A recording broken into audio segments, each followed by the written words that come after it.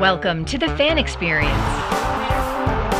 a Phoenix Rising supporters podcast. Stick around for interviews, analysis, fan stories, and our love affair with Phoenix Rising. And now, to kick things off is your host, Niall McCarthy. Phoenix Rising family, we had big announcements from the club this week about the 2022 roster. Both John Morrissey from USL Tactics and Kelly McCarthy are with me to talk about the players, what we're missing, and what the priorities might be for General Manager Bobby Dooley, Coach Shantz, and the assistant coaches as they prepare for the 2022 season. Big shout out and congratulations to Santi Moore and Aidan Quinn for making the 2021 USL All-League first team, and to James Musa, who was named to the second team. We'll kick off the show today with a review of the USL Championship Final from November 28th, where Orange County beat Tampa Bay Rowdies 3-1. I'll have Kelly on for the game roundup, and later John Morrissey from USL Tactics will be with us to give us that tactical analysis. Enjoy the show and thanks for listening, and let's keep that sense of community going throughout the off-season by subscribing to this podcast, your podcast, The Fan Experience, by sending us your questions, thoughts and ideas at thefanexperiencefc@gmail.com. Follow us on Twitter at FanExperienceFC, and the invitation is always there for you to come on the show and talk Rising. We're going to kick things off today with the game review, but before we start, who does a faithful Rising fan root for in this game? Our local rival, Orange County, or a rival in the East, Tampa Bay Rowdies, who caused us to lose the opportunity to bring home the cup in 2020, and who beat us earlier this year? There's no good answer. Check it out. What's up, football-loving maniacs? This is Devin Kerr, and you're listening to The Fan Experience. Phoenix Rising family, on Sunday, November 28th, we saw the underdogs Orange County SC from the Pacific Division, what many have called the weakest division in the league, beat the team that finished with the top spot in the regular season, Tampa Bay Rowdies. Although Orange County finished the season strong, being the only team to win their last 5 games of the season, they hobbled to the final, scoring only 2 goals in their 3 playoff games compared to 10 goals scored by the Rowdies. Orange County had to go to penalties in 2 of their 3 playoff games, while Tampa Bay Rowdies won all of their games decisively, never going to penalties. Nobody expected Orange County to win this game, which was an away game for them, in a very hostile Tampa Bay home stadium. Nobody expected Orange County to come anywhere near scoring 3 goals, but this is football and anything can happen on any given night. The final score was 3-1 to Orange County in regular time. No extra time needed, no penalty kicks. They crossed the line, picked up the cup and their golden star, and the celebrations began. Kelly McCarthy is with me to talk through the game, and I'm delighted to have John Morrissey on the show a little later on to give us his insights. Kelly, welcome to the show. First of all, I need to know, who were you rooting for in that game?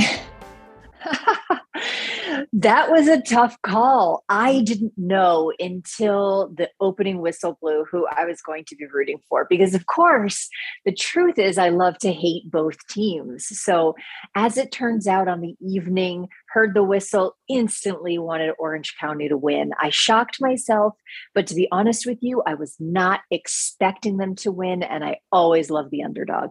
Okay, well, I think half of our listeners just hung up right now. So for those of you that are still here, there was one surprise in the lineup, and that was Tampa Bay Rowdies. They didn't have their goalkeeper. They had their backup goalie that I think only had played once before with them. So what was going on there?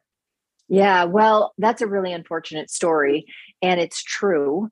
The Tampa Bay Rowdies' normal goalkeeper, who's exceptional, he won the Golden Glove Award, hurt himself in the celebration of the Eastern Conference Finals. So it's actually, you can watch video of it. And, normally I wouldn't do that. I don't like to see people get injured, but I did check it out. And basically he just kind of does what I would call the Drogba celebration and comes down on his knee wrong. It looks like he comes down on the side of his foot and it impacts his knee, and he sustains an injury injury that he can't come back from in time for the actual Cup final. Now, I don't know if he requires surgery. I don't know if there's going to be long-lasting impacts beyond this season, but that's certainly really unfortunate. You never want to see that. You never want to see someone get injured at all, but it's certainly not unnecessarily during a celebration, having a little bit of fun. It wasn't like he was doing anything inappropriate, like jumping off the roof, celebrating. He just kind of did a little dance, as it were. So terribly sorry to see that. And in fairness, the keeper that substituted in for him, while inexperienced playing with the Rowdies, had some really amazing saves. Definitely a fantastic effort on his end. Okay, so let's get into the game, Kelly. The first 20 minutes or so were pretty exciting. We saw Tampa Bay Rowdies take the upper hand, and they dominated possession, and most of that possession was in the Orange County half. And I thought that a goal was imminent. I was thinking to myself, yep, this is what we expected. This is Tampa Bay Rowdies. They earned a penalty kick after Orange County defender Kevin Alston fouled Tampa Bay Rowdies player Jan Ekra in the penalty box. This was right around the 18th minute. They got a penalty from that, and Sebastian Guenzadi, one of their top goal scorers, stepped up, but was unable to convert. So Orange County are still in the game. An incredible save by Patrick Rakowski. Absolutely. This was crazy. And you're right. It was the Tampa Bay Rowdies show for sure in the first 20 minutes, absolutely supported by their fantastic fans, sold out stadium at Al Lang. It was crazy. You could barely hear the commentating on top of that crowd. So it was exciting. It was the assault that we expected to see from Tampa Bay, but credit to the OC defense who got them to the championship. And, that penalty kick was an absolute momentum shift. Rakowski has been incredible. He is not someone known to the league prior to this season. As you mentioned, he's a German goalkeeper. And it was just, he was able to read the play. He absolutely sprung off the line, tons of power and force. Guenzadi, is exceptional at taking these kicks. It's part of what he does. He is one of the USL's absolute top goal scorers for the season. And he just had the placement. He didn't necessarily have the force. And the keeper read it right. So it was an amazing save. It shouldn't have taken the wind out of the Rowdies' sails. But it absolutely did lift up OC, and it should be mentioned that when the Rowdies score first at home, they never, ever lose. So it certainly would have been a different story had that penalty kick gone in. Either way, Rakowski lifted the team in a major way. Wow, it was a tangible shift after that happened. The first goal came just 7 minutes later in the 25th minute. Tampa Bay Rowdies were playing the ball around the back, trying to make space in the midfield and draw the Orange County players forward. Jordan Scarlett, a key part of the Rowdies' three-man defense team, attempted a pass to one of the other defenders, and in doing so, he just laid it on for OC's top goal scorer, Ronaldo Damas. He saw the gift come his way, he smiled, and just buried the ball into the open goal. Kelly. Yeah, I mean, buried isn't even necessarily the right verb there. He tapped it in. Now, it took composure for sure. It took being in the right place, which he's known for both of those things. But other than that, it was a pretty easy tap in for him. Now, as you mentioned, that was an error for the Tampa Bay defender. And I guess he's not really known for these types of errors, but the goalkeeper came out of the goal to drop behind him to receive that supporting, to provide support behind him for that pass back. And unfortunately, that defender just decided to cross his now empty goal, pass it to Forrest Lasso, who really couldn't have expected that.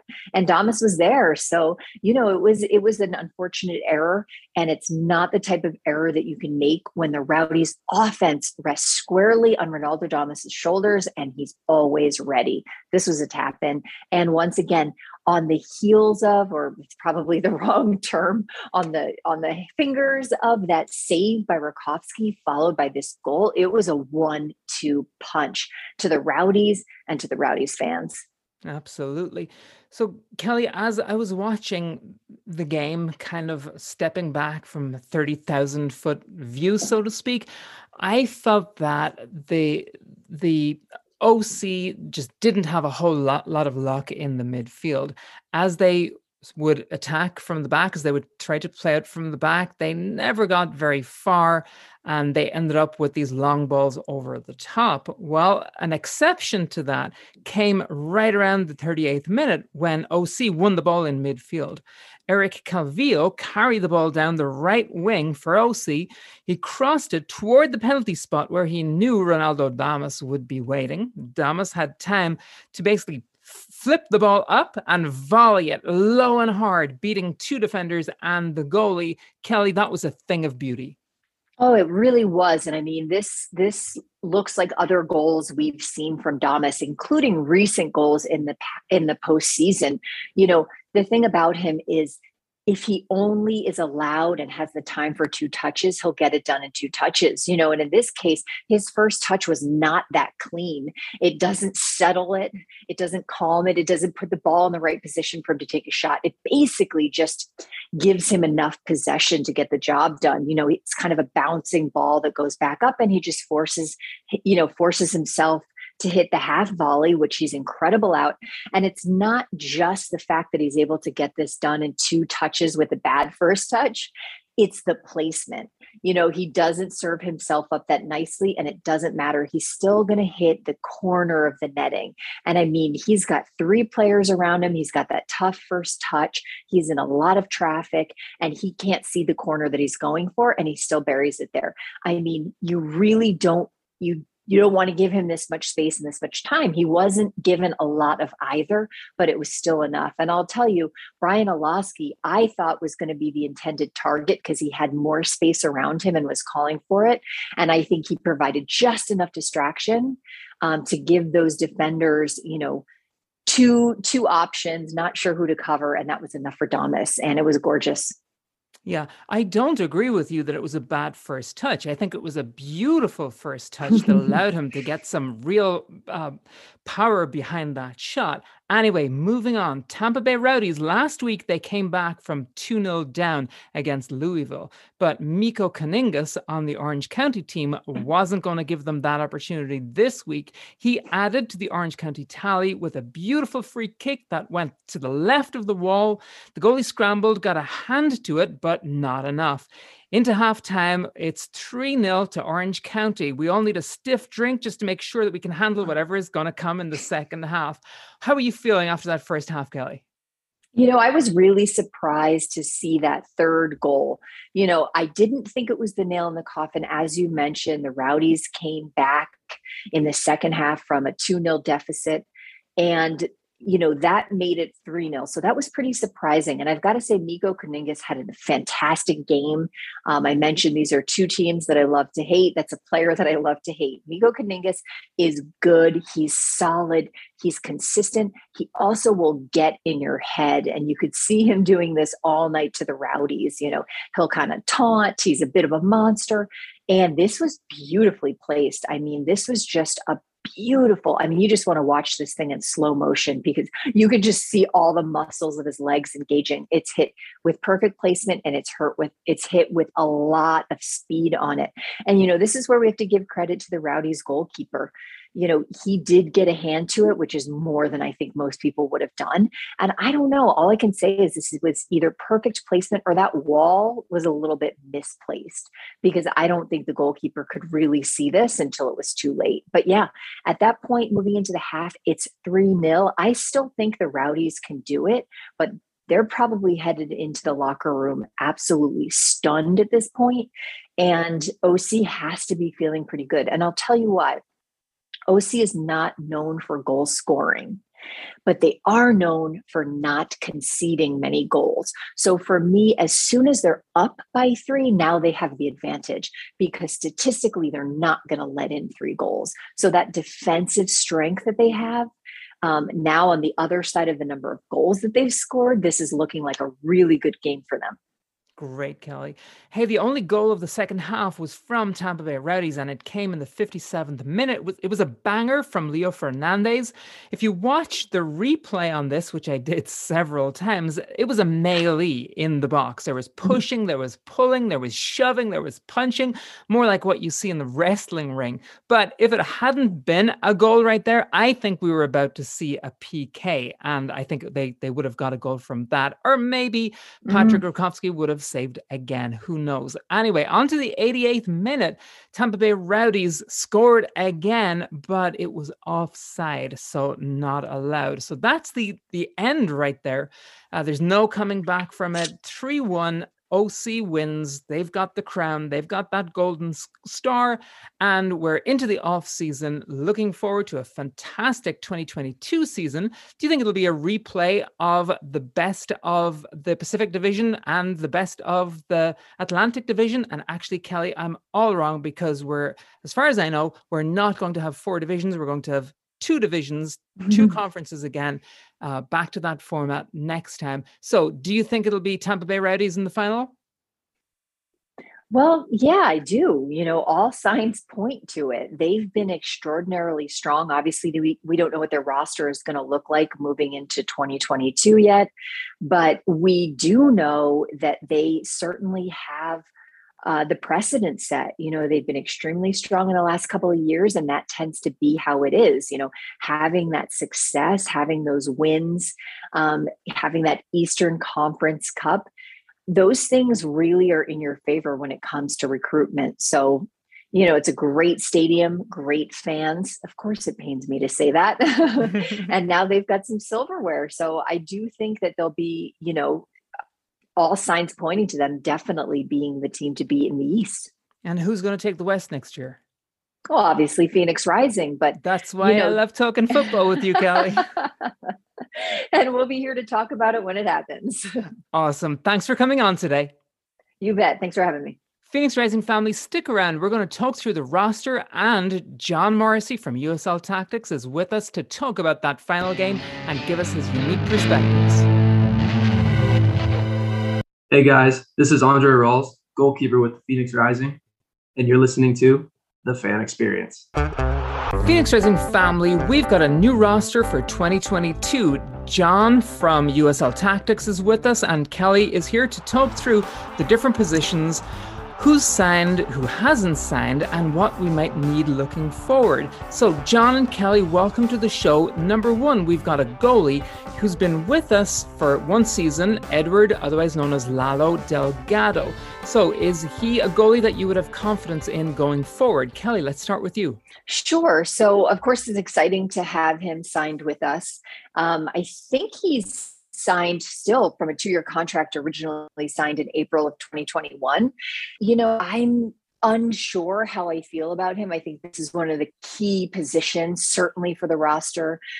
We know he was never our first choice goalkeeper. He's quite young at 23 years old. So, while I'm not unexcited about him, I don't really see him being our first string goalkeeper moving into the 2022 season. So it's always nice to have options in that goalkeeper spot, but I'm assuming we're looking for a first string. That's just kind of my guess. That said, he made 3 appearances with Phoenix Rising in the 2021 season, and he conceded 6 goals in that time, keeping 1 clean sheet. Those are kind of his statistics from 2021. So as far as I know, he played for the Las Vegas Lights for a season prior to Phoenix Rising, and I just don't have much more information on him. We get to see him play up close and personal.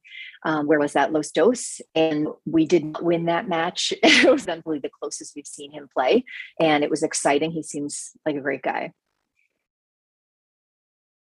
Ooh, wasn't expecting so much silence after that. We'll come back and talk about Las Vegas Lights again, because we've got another player with LVL in their history. So, John, do you agree with Kelly there? We're on the lookout for another goalie?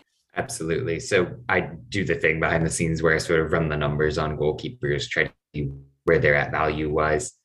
And granted, with such a limited sample size, but he hit in the 2nd percentile for goalie performance with Las Vegas, which you do have to keep in mind he was playing for Las Vegas. They tend to be a little bit awful, but for me, he pretty clearly projects as the backup, and you're going to be looking for somebody better to really fill that primary position, whether it is a return for Rawls or something like that. Okay, John, great. So let's leave that goalie role and let's move into defense.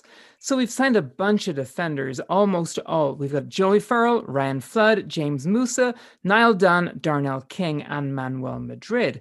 So I think we're pretty thrilled to have all of those back. Obviously, the left full back role, we had Tate Schmidt in there for most of the season. He's not back with us, so we don't know, whether Coach Shantz and Bobby Dooley will be happy with Ryan Flood in that position, or will they get another one? So let's take it through. Let's start with Joey Farrell.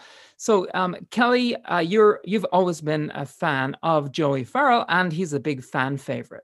Yeah, Joey Farrell is amazing. I am so happy that they've announced his re-signing.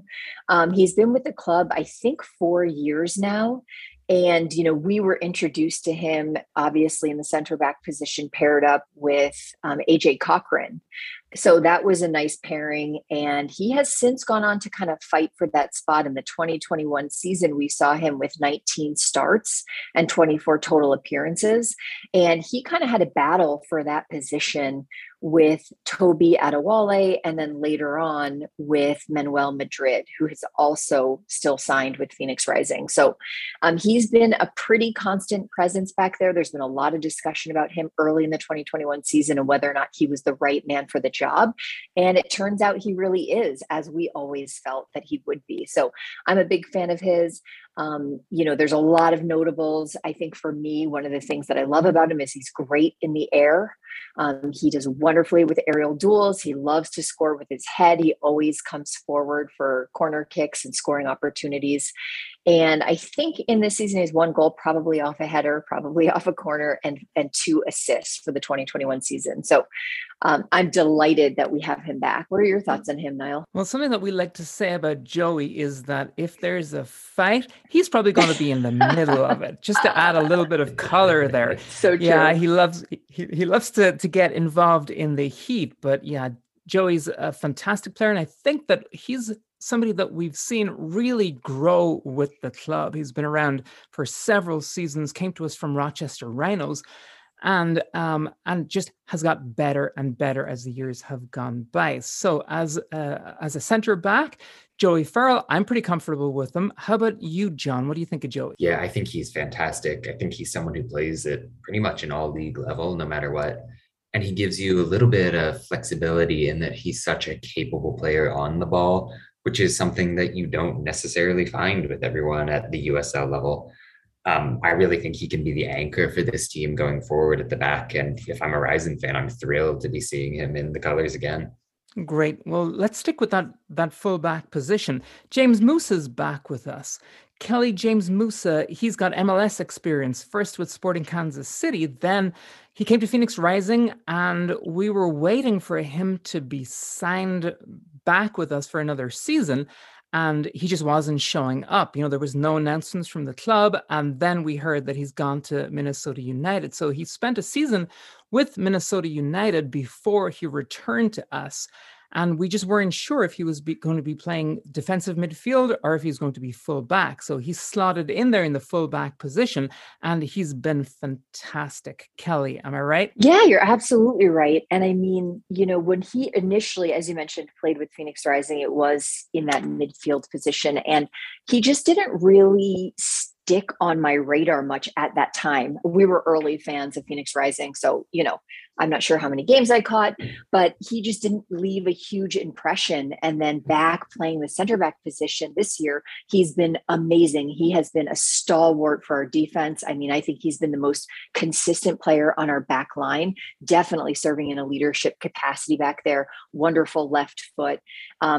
Just absolutely have loved watching him play. And I mean, I think it would be challenging to say we've seen him grow because he has been so consistent since game 1. But at the same time, we really have seen him increase sort of his comfort on the ball, as well as his leadership and communication in the back line. So very excited. I think him and Joey Farrell communicate well and play well together. So delighted to have him back. Definitely. John, something that you might not know about James Musa is that he's from New Zealand, and he got capped with them 3 times. He also played in the EPL with Fulham. So before he played with Sporting Kansas City, even, I'm pretty sure. So anything to add there about James Musa, John? No, I think it was summed up pretty well there. I really like the partnership that he sort of forged with Farrell late on in this last campaign. I think there are moments where that pairing can sort of lose concentration, maybe give up an opportunity that they shouldn't. But overall, they're two of the top center backs in the USL. And I think that Musa, especially, really brings a level of awareness. Like you talk about the international experience, he's got a good head on his shoulders, and he's someone that I again would really expect to contribute at an all league sort of level again, looking at next season. And I think something else, just a random comment that he adds as well to our back line is just height. Generally speaking, we don't have a ton of height on the back line for Phoenix Rising. So that's always nice. Absolutely. Let's stick with that position. Manuel Madrid, he came to us this season. He's played with Liga MX. So what impression has he left with you? Are you happy that he's back? Yes, I am happy that he's back. We haven't seen a ton from him. He was signed mid-season, I think in July. I don't want to say he had a rough start, but we just didn't see much from him. And it seemed like he was sort of moving into full fitness as we moved through the season. I think we signed him kind of when there was some ambiguity between Joey Farrell and Adewole in that center back position. So we picked up Manuel Madrid maybe to close that gap. And then Farrell came into full fitness as well. So, we didn't necessarily see him to his full capacity. Of course, we don't know what Chance's intentions were for him, but he definitely continued to improve as we saw him more enter the lineup for Phoenix Rising. And unfortunately, I can't call to memory the exact game, but I do remember an amazing save from him off that back line. He kind of jumped into the goal to make a save at one of our games late in the season, which definitely endeared him to me. So I think he's fantastic. He's got a lot of size. He's a big physical presence, which we just mentioned was kind of missing in the back line for Phoenix. So I think he definitely adds that in terms of just like literally a large presence, which is always an asset. So there are 2 positions in that center back role, and we've actually got 4 players signed. We've talked about Farrell, Musa, Madrid, and then there's the other one, a favorite of ours on the fan experience right here, and that's Niall Dunn. So Niall Dunn came to us from the academy. We haven't seen a whole lot of him on the field this year, but delighted that he's signed again for another year. We're delighted to have him because there was definitely talk about him going straight to MLS.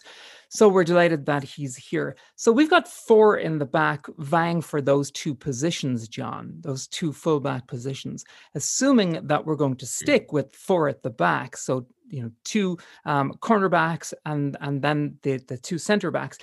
Do we have enough for that role? So we've got those 4 options: Farrell, Musa, Dunn, and Madrid. Is that more? Or if you're Rick Shantz, are you going to be looking for more body? Yeah, no, just thinking about sort of those central positions, that's a foursome that I would feel pretty confident about going into the year. You maybe want to add a player with some flexibility, sort of a utility type who can plug into the role in an emergency.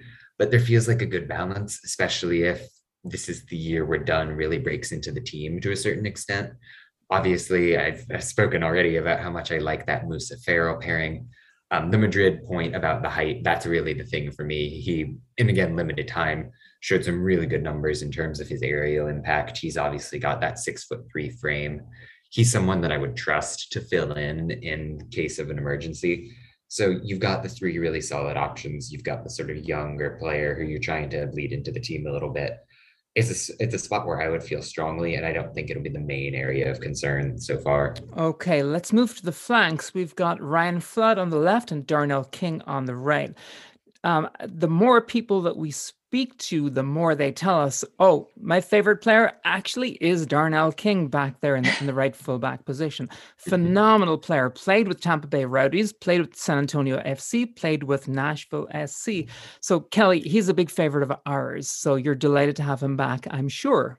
Absolutely delighted to have him back. We've obviously forgiven him for playing for the Rowdies, I think for 2 seasons. He had 87 appearances with them. And you're right. I mean, my notes include fan favorite by a lot. So he's fantastic. He is, I think when it comes to that back line, what you want the most is consistency. We talked about that with Musa. I mean, that is Darnell King. And we have sung his praises absolutely all season. He is so consistent. He is not quote unquote flashy, but he is incredibly fit. And he also played striker or in the forward line in college, to our understanding, which is so cool. You know, we've seen him be able to move up the field. He's got, I would have said, a great instinct, but obviously it comes from experience playing in that forward line. He has 3 goals on the season for this year and 1 assist. So, you know, he's got some versatility, but then he's just such a completely solid defender. So I couldn't be more excited to have him again. He's definitely, not that we should pick favorites, but my favorite player. He can put that feather in his cap. John, Darnell King over on the right side, and he's got some combination play where he'll have an overlapping run with Solo, and you know he'll be running toward goal. And I wonder if we're asking too much. Like Kelly and I are shouting from the sidelines, take a shot, take a shot. We feel that he doesn't take enough shots. So, John, are we asking too much of him to be taking more shots on goal? For me, King is really an interesting case. I almost worry about the age he's getting to in terms of that role that you're wanting him to play, where just innate to this Rising system, the fullbacks are really high up the pitch, really getting into the box. I do think there's a validity to what you're saying where he could offer a little bit more, but he constantly has to be balancing that need to get back just because this team commits so many bodies forward. And I mean, he's getting up there. Like I said, he needs the legs at this point. I would almost look for a supplement just to be able to spell him in certain matches against weaker sides, to really liberate him to go all out in every match. Not that he doesn't. He's one of the most impactful effort players that you'll ever find in this league. And I think that's why you and the rest of the Rising faithful love him so much. But I think there really is something to what you're saying in that maybe he could be a bit more impactful in the games he's playing, just in terms of those shots, for instance. It's an awesome point that John makes. And I think as well, one of the things that will be part of this conversation as we finish up the roster discussion is, you know, who we're missing, what types of positions we're missing. And I think that's part of why we want Darnell King to score so much, is because sometimes we're missing the person in the center of the park that Darnell King could cross it to. You know, I think we could see his assists being higher if we had someone more impactful in the center of the pitch. So we'll get to that. Let's move over to the left side. Floodinho, Ryan Flood. He is an Arizona native. He played with FC Arizona, and that's the first time that I saw him on the field. And they were playing FC Arizona, were playing Phoenix Rising. It was an Open Cup game, and he was the player of the night. He was better than anybody on either team. He was a fantastic player. I was delighted to see him join us this year and delighted that he's back for us. So I'm just going to throw it open to you guys. Is he going to get the starting position that he was fighting for this year? And so far, no competition for that left fullback spot. I don't understand exactly where his outages are as a player. I mean, he's obviously young. He lacks a little bit of experience. You just mentioned, you know, he played for FC Arizona. That might be the only thing in his professional background at this point. So is it just a lack of experience that made Tate Schmidt the favorite over Ryan Flood time after time once Tate Schmidt joined the roster? So I'm not sure. He definitely was a fan favorite. Part of that had to do with him being a native Arizonan, but I thought he felt extremely solid. Now he's very left-footed. I think we heard Devin Kerr talk about sort of the sideline being his best friend and him having some trouble when his back is, you know, away from the goal. So when he gets turned around, he gets turned around. So, I mean, these are some of the challenges that we've heard others express, but I haven't really seen it. You know, he doesn't have a ton of size, but neither did Tate Schmidt. So I wasn't entirely sure why we saw Rick Schantz go to Schmidt over Flood time and time again in the 2021 season. So when it comes to my untrained eye, not really having even statistics to look at, I'm delighted to have him back. I think he's really strong. He's played as a left winger before. I think he's a complete package. So I'd be interested to hear what John has to say about him. Yeah, I was somewhat baffled by the fact that he was getting a little bit less time late on in the season. obviously I don't watch every minute of every Rising match, but based on what I've seen, based on the numbers where he rates among the league leaders for fullbacks in terms of his shots, in terms of his forward passing, he's someone who's really bright and can fill in that fullback spot in maybe a rotational sense, like I was sort of talking about with King, where he can at least be a contributor to this system. And just the way he fell out of favor was sort of baffling in that sense. But I mean, you spoke to the left-footedness, and I don't even think that's much of an issue. Okay. Just because, I mean, if you think about Santimore on that wing who can cut in so strongly, having someone who can whip in across with a strong left foot is really valuable.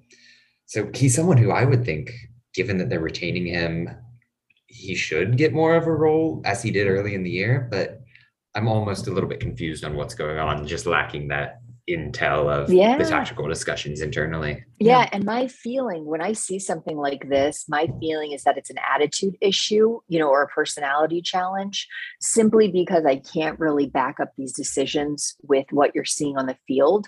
But I don't think Ryan Flood has any attitude issues because he is so composed, calm, and positive when he's on the pitch. Again, these are just things we're observing as fans. We don't even have the best seats in the house. So I'm not trying to act like we're seeing anything that other people aren't. But, you can kind of tell when a player has challenges remaining composed or, gets a lot of yellow cards or whatever. And we didn't see that either. So it's a bit of a mystery for sure. But I'm glad, John, you're seeing the same thing because he seems like he has a lot to contribute and he's young, which is nice because he has plenty of time to develop. Great job, guys. Great conversation. Let's move to the midfield. So we'll put the defense behind us. Again, it's Delgado, Farrell, Flood, Musa, Dunn, King, and Madrid. Moving to the midfield, we've got somebody who is new to us this year, Jonathan Levine.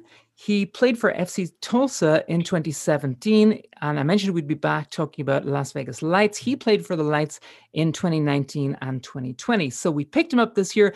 Kelly, we didn't see a whole lot of him. Did you have any takeaways from what you did see of him on the field? Not really. I mean, honestly, we just didn't see enough to know. I think he only had 2 appearances possibly with Phoenix Rising this year. So unfortunately, I don't know him well enough to really comment. Yeah. How about you, John? Can you bring anything to the table on that one? I really can't. He didn't get a ton of playing time in Las Vegas either. I mean, I'm vaguely confused on why he's back, but hey, good depth, I suppose. Right. And I can say the same for Ivan Gutierrez. Just didn't see a whole lot of Ivan. He came to us from Los Dos. And Kelly, do you have anything to bring to the table about Ivan? No, I mean, he sort of the same thing. One thing that confuses me is that he played left winger for us. I mean, that's where we always saw him slotted. He has 9 appearances with Phoenix Rising, no goals, no really other statistics to call upon. He's listed as a midfielder, so I don't know if we maybe saw him playing out of position, which sort of accounts for why he wasn't necessarily at his best or didn't necessarily bring any statistics forward. And maybe we just had so much depth in that midfield that they were looking for other places to play him. So no, I always liked him. I always felt like he was pretty aggressive when he was on the field. He definitely rose up. He always up-leveled the play, but he just didn't get a lot of minutes. Right. I did see in his history that he played for the under-17 Mexican national team. So he obviously has some pedigree and he obviously has some experience playing for Mexico. So I think there's talent there. We just haven't necessarily seen it come to fruition. Great. So not a lot to say about Levine and Gutierrez, but we do have a lot to say about some of the other midfielders. For example, Arturo Rodriguez is back with us. He played with that amazing North Texas SC team in 2019 that had Ronaldo Damos, Ricardo Pepi, and Jonathan Gomez. And he had a fantastic year with us, right, Kel? Oh, absolutely. And, one of the things that's so interesting about Arturo is that, he was fighting for his spot, for a starting spot on the Phoenix Rising lineup. So, he's only 22 years old. Obviously, he's still got plenty of years in front of him. But that said, we had so much depth this year that he was kind of fighting originally with John Caro, with Aiden Quinn, so he really was more of a sub, sort of a super sub for Phoenix Rising. And that said, he had 28 appearances, 3 goals and 5 assists. And I just want to say all of those goals and assists seem to come at times when they were really needed. So the thing that I think about, and a lot of people think about when it comes to Arturo Rodriguez, is just sort of those clutch moments, that composure, especially for someone who's so young, really knowing how to step up when needed. That to me is the hallmark of a great player, when you feel like they're always coming through when the team is down. So he's absolutely outstanding. One thing I noticed in his history, forgive me for the background noise here. You mentioned he played for North Texas. He was then transferred to the Real Monarchs, and that was for the 2020 season. And then their season was canceled due to COVID. So he returned back to North Texas. And I don't really know exactly how that would have happened, but that just kind of felt like it made sense for him, just kind of a player that's just going to go wherever he can to get minutes. You could just feel how hungry he is. And that's one of the things that Phoenix Rising really needs, is people who are hungry and hungry for goals. So he's perfect for our team. Yeah, John, Arturo Rodriguez, we're delighted to have him on board. Did he impress you? Very much so. He was someone who I actually took a look at in the offseason in terms of the numbers he was putting up in League One, where he was basically the MVP of the league. And he carried over that performance into his playing time with Phoenix. If you look at the numbers by my expected assists stat, he was the best central midfielder in all of USL in terms of expected assists per 90. He's a really creative player. He can drive play on the dribble. He's a really bright option. And I think he's going to be figuring in hugely into that midfield role, especially given some of the other departures that have gone down. John, next we're going to move to another midfielder, Aiden Quinn. So Aiden came to us from Orange County, and he made no secret of the fact that he was here to collect some silverware. And sadly for him, it didn't happen this year. Before he was with Orange County, he was with FC Cincinnati. Before that, he was with Louisville City. And before that, he was with Orlando City before they moved to MLS. So has Aiden Quinn been a good move for us this year, Callie? Yes, incredibly good. 28 starts, 30 appearances, 6 goals and 11 assists. And I will say, he was definitely expected to provide those assists. That was kind of part of his role, is, distributing the ball forward, and he definitely excels there. But in terms of those goals, once again, kind of thinking about him in the same way that I just talked about Arturo Rodriguez, you really felt like those goals came in key moments for the team. Times when our forward line wasn't able to convert, he came through with some big goals. So that always kind of makes you more fond of a player, feeling like they come through for you in those situations. And he did score in his first appearance with Phoenix Rising against San Diego. I think that was his first appearance. So totally awesome way to debut with the team. And he's been really a solid presence ever since. I believe I mentioned this in a podcast before. I don't know if this statistic still stands up, but we had heard that he was the player in the USL who has the most yellows. That's right. Which is really an exciting statistic. And he didn't get very many this year. I didn't write down how many he had, but, keep it up. Good to see an aggressive player. So, and other than that, he's just been incredible in terms of taking corner kicks, sort of in set plays, free kicks. He is outstanding placement and vision. So yeah, so happy to have him back. He is definitely one of our favorite players for sure. You mentioned that he scored in his first appearance with us. And if I remember correctly, all 3 midfielders scored in that game. So, John, we're delighted to have Aiden back. Anything you'd like to add about Aiden Quinn? At the end of the year, I put together a sort of team of the season type of thing. And for me, I had to include Aiden Quinn. I thought the impact that he brought to this midfield was absolutely immense. And he really does it both ways with that box-to-box sort of mentality. And I think that's what's so important about the role that he brings in this midfield. There really was kind of the setup where you had Lambert as the holding midfielder. You'd have someone like an Arturo Rodriguez, a John Caro in the more attacking role. And Quinn is the glue that keeps everything together in the middle. He'll step up and shut down a counterattack. he'll kind of stand outside of the box and make a late run offensively or collect a second ball to really help recycle possession. But he's got a wicked shot of his own. He's a really good creator. He just brings so much to the table. And I think the role that he'll continue to play next season is vital to the success of Phoenix. So we've got one more midfielder to talk about, and that's Luis Sejas. Luis, he played for his national team, Venezuela. 69 caps he has for playing with Venezuela. He played in the first division for the Colombian team Santa Fe with over 200 appearances there. So we didn't know a whole lot about him before he showed up on our roster. And I can remember one goal that he scored. I don't remember if he scored many more, but we didn't bring him on to be our number 9 or goal scorer. We brought him on to be a midfielder, and I think he did really well, and I'm looking forward to seeing him really come into his own as we move into next season. Kelly, what are your feelings about Luis? Honestly, looking at my notes on him, I really don't have a ton. I did enjoy when he played. He didn't have a ton of appearances with Phoenix Rising, and there's so much competition in that midfield. You know, he was signed around the same time as David Loera. We won't be talking about him today. I don't think, Loera was a loanee for us, I believe, but they kind of came to us around the same time, and Loera ended up getting more minutes than did Sejas. We're still actually debating how to say Sejas' last name, so forgive us for saying it differently. For me, notable is the piggyback when he took Loera off the field.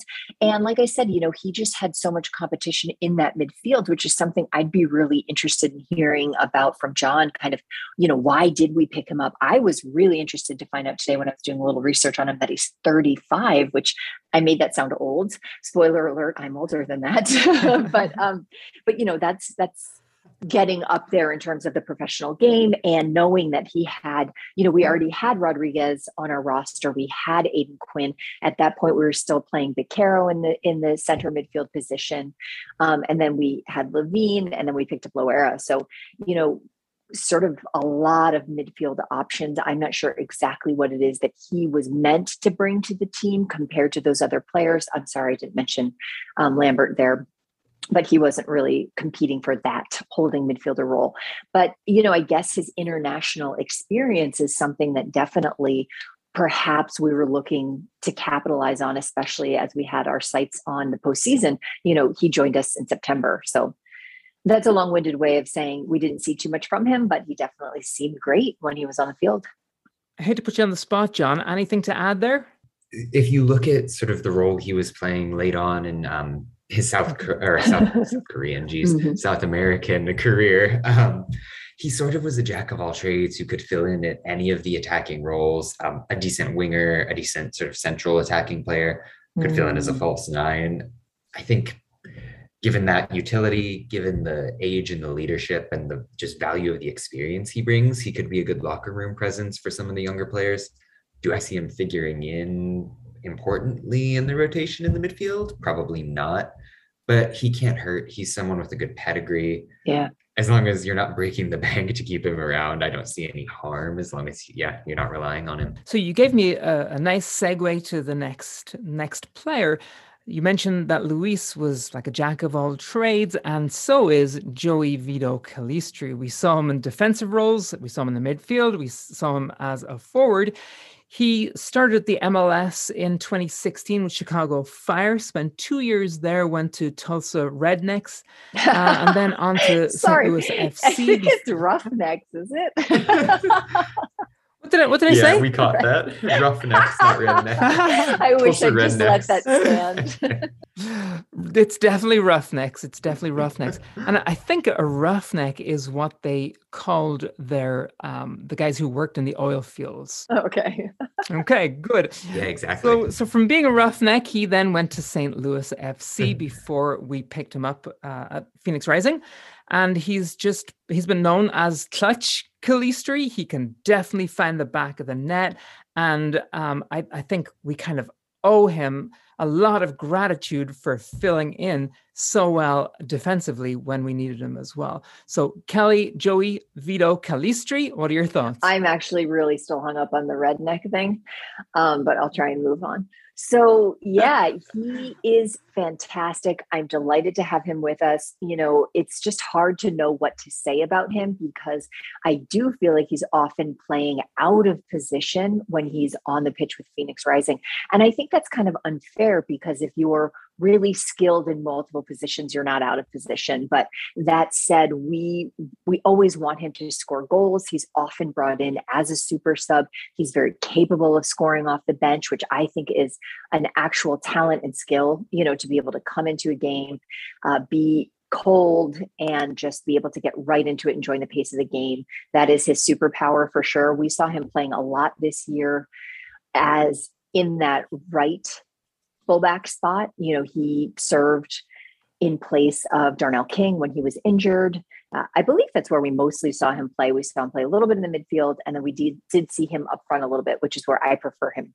I think he's listed as a left winger. I think we saw him in the right wing spot more often than that. So anyway, all of that is to say he is wonderful. He is a jack of all trades. He is great in all positions. And yeah, it's that clutch. He really earned that nickname. I guess he had a couple of goals against New Mexico. I think that was 2 years ago when we were down and when we needed him. And that's what we've come to expect from him. And it would be amazing if we could see him, with a starting position in the upcoming year. I think having more minutes consistently in one place would be even better for sort of the value that he can bring to our team.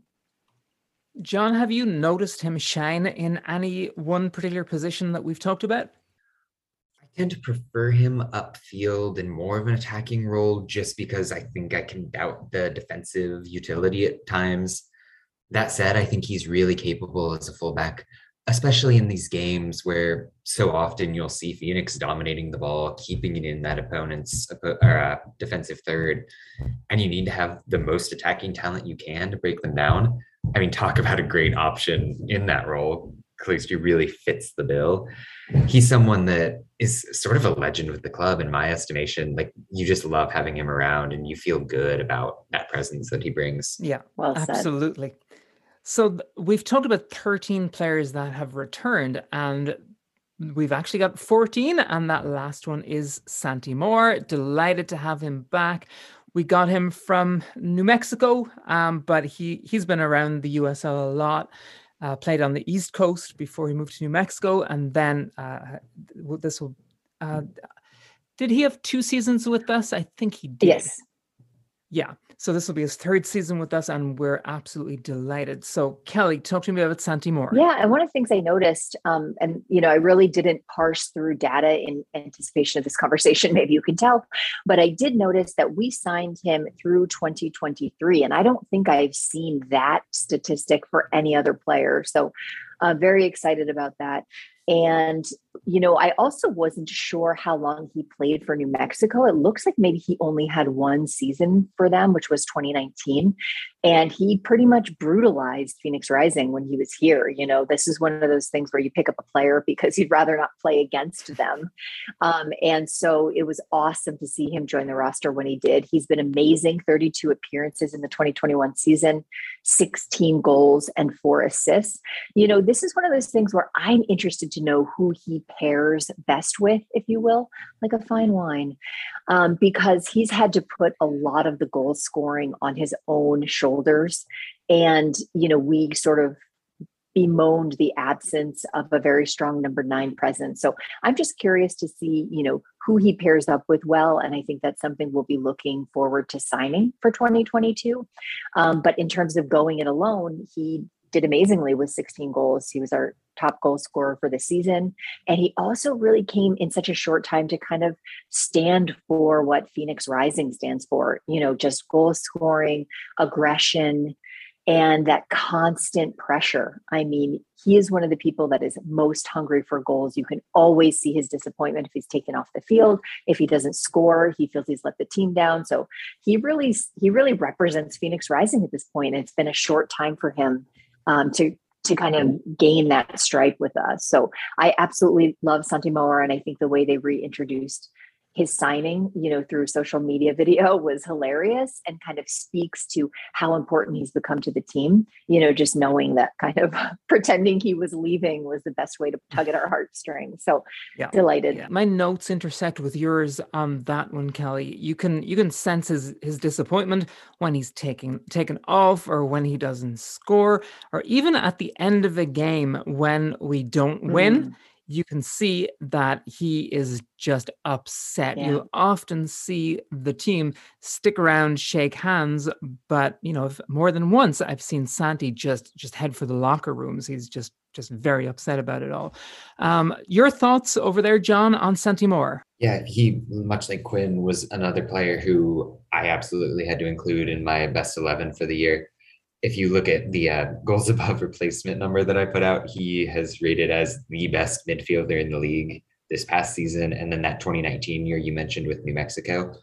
And statistically, again, there's obviously so much. If you just watch him play for about 5 minutes, you'll see how brilliant he is. But numerically, he really stepped up his game in terms of the passing and the creation this season in a way that you hadn't necessarily seen in some of his prior stops. So just rounding out his game in that way, where he's become a dominant creator to go along with that shot threat, is so fascinating. Just thinking about the pairing a little bit and maybe segueing into the forward discussion, he paired really well with Devin Sandoval in New Mexico. Sandoval really is a big player, a target, someone who can hold up possession and let players run off of him. So just something to keep in mind in terms of maximizing Moar to an even greater extent. Great. Yeah. So that's who's signed with us. So that's what we know. Other information is that John Baquero is not coming back. We saw something on Twitter posted from John Baquero that he was having dinner with Santi Moar in Spain. So it's nice to think that our players can get some time off, go see their families, and hang out together in the off season. So no John Baquero and no Zach Lubin. So Zach had surgery earlier on in the season. We were hoping to see him on the field in August or so. It never came to fruition. And now we've heard that he's not going to be back with us next season. So big disappointment, Kelly. Oh, absolutely. I mean, talk about a legend with the club for sure. We absolutely love and enjoy him. He's an amazing goalkeeper. So, just painful to see someone's last season with the team, they're sidelined with injury the whole time. That's just a disappointing way to let go of him. But he contributed so much to the club. So yeah, we're definitely sad to see Zach Lubin go, and there's no other word for him other than, like you said, Kelly, absolute legend. Other players that were with us it remains to be seen as to whether we can negotiate them back or whether we'll see them at another club. With Noah Billingsley on loan from Minnesota United. Darren Maddox came in as our number 9. Prince Sadie, of course, Solomon Asante. Tate Schmidt, he was on loan from Real Salt Lake. Kev Lambert. David Egbo, he was on loan from Vancouver Whitecaps. And Kelly, you mentioned earlier, David Loera on loan from Orlando City, and Andre Rawls, goalkeeper, on loan from Colorado Rapids. So we just don't know what the story is with any of them. So let's take a look at what we might need in terms of defenders, midfielders, and forwards. And we've talked about that, we'll be looking for a goalie to help Lalo in the back there. But defensively, John, where are you seeing some gaps? Where do you think that we definitely need to check out some options defensively? It's got to be the fullback spots for me at this point. Obviously, King and Flood are both very capable players at this level. But as I was mentioning, I think that this team, more so than basically any other, just because of their system, really benefits from having the ability to rotate players at that spot, just so you can give that full effort, get back and forth up and down the pitch in a really full way. So that would be the area of focus in the defense for me. Great. And we hope and pray that Kev Lambert will be back and Solomon Asante will be back with us. So fingers crossed on that. But our midfielders right now, we've got Levin, Gutierrez, Rodriguez, Quinn, and Seijas. John, is that enough? I'm still looking for a sort of holding midfielder. And I mean, the Lambert question is huge for me. He is just, you can't say enough about what he brings to the table in terms of that defensive presence.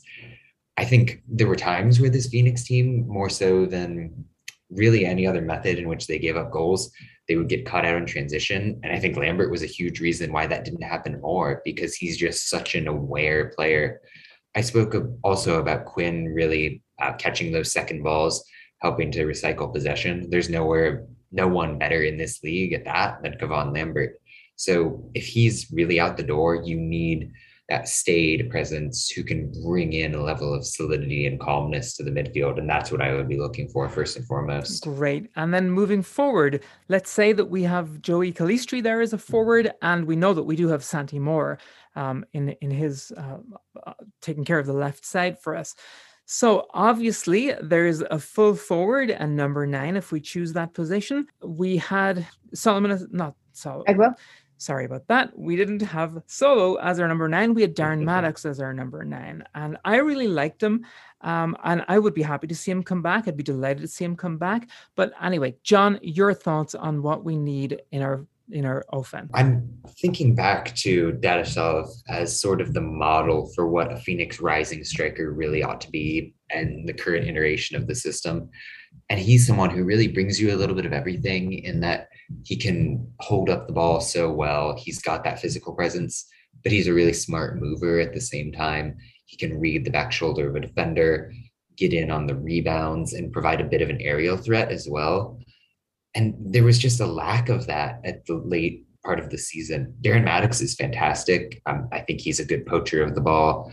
He can bring you a little bit of creativity, but I think he didn't necessarily mesh as well with what this team needs. Again, just echoing the theme where they're in the final third for so much of a given match.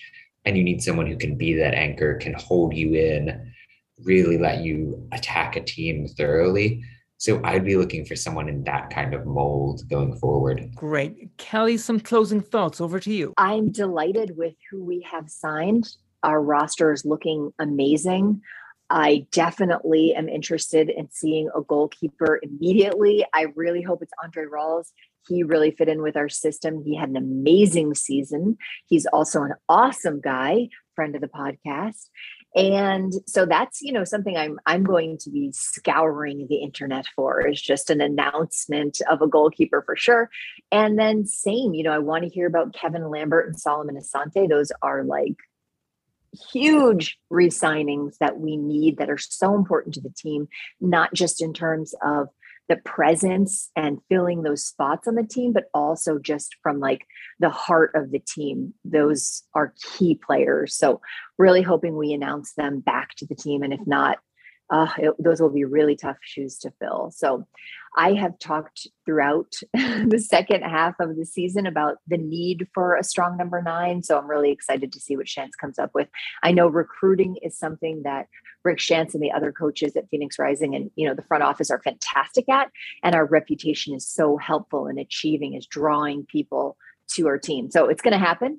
I can't wait to talk about it on the podcast when it does. This has been a really fun conversation. Great. And yeah, we'll be building this roster right up until the kickoff of our first game. And then I'm sure there'll be lots of changes made mid-season too. John, thank you so much for coming on and taking time to chat through the roster with us today. Of course, my pleasure. Had a lot of fun. Kelly, it's great talking football with you. Thanks for having me. Phoenix Rising family, stick around for our next segment. We've got lots more to come. Okay.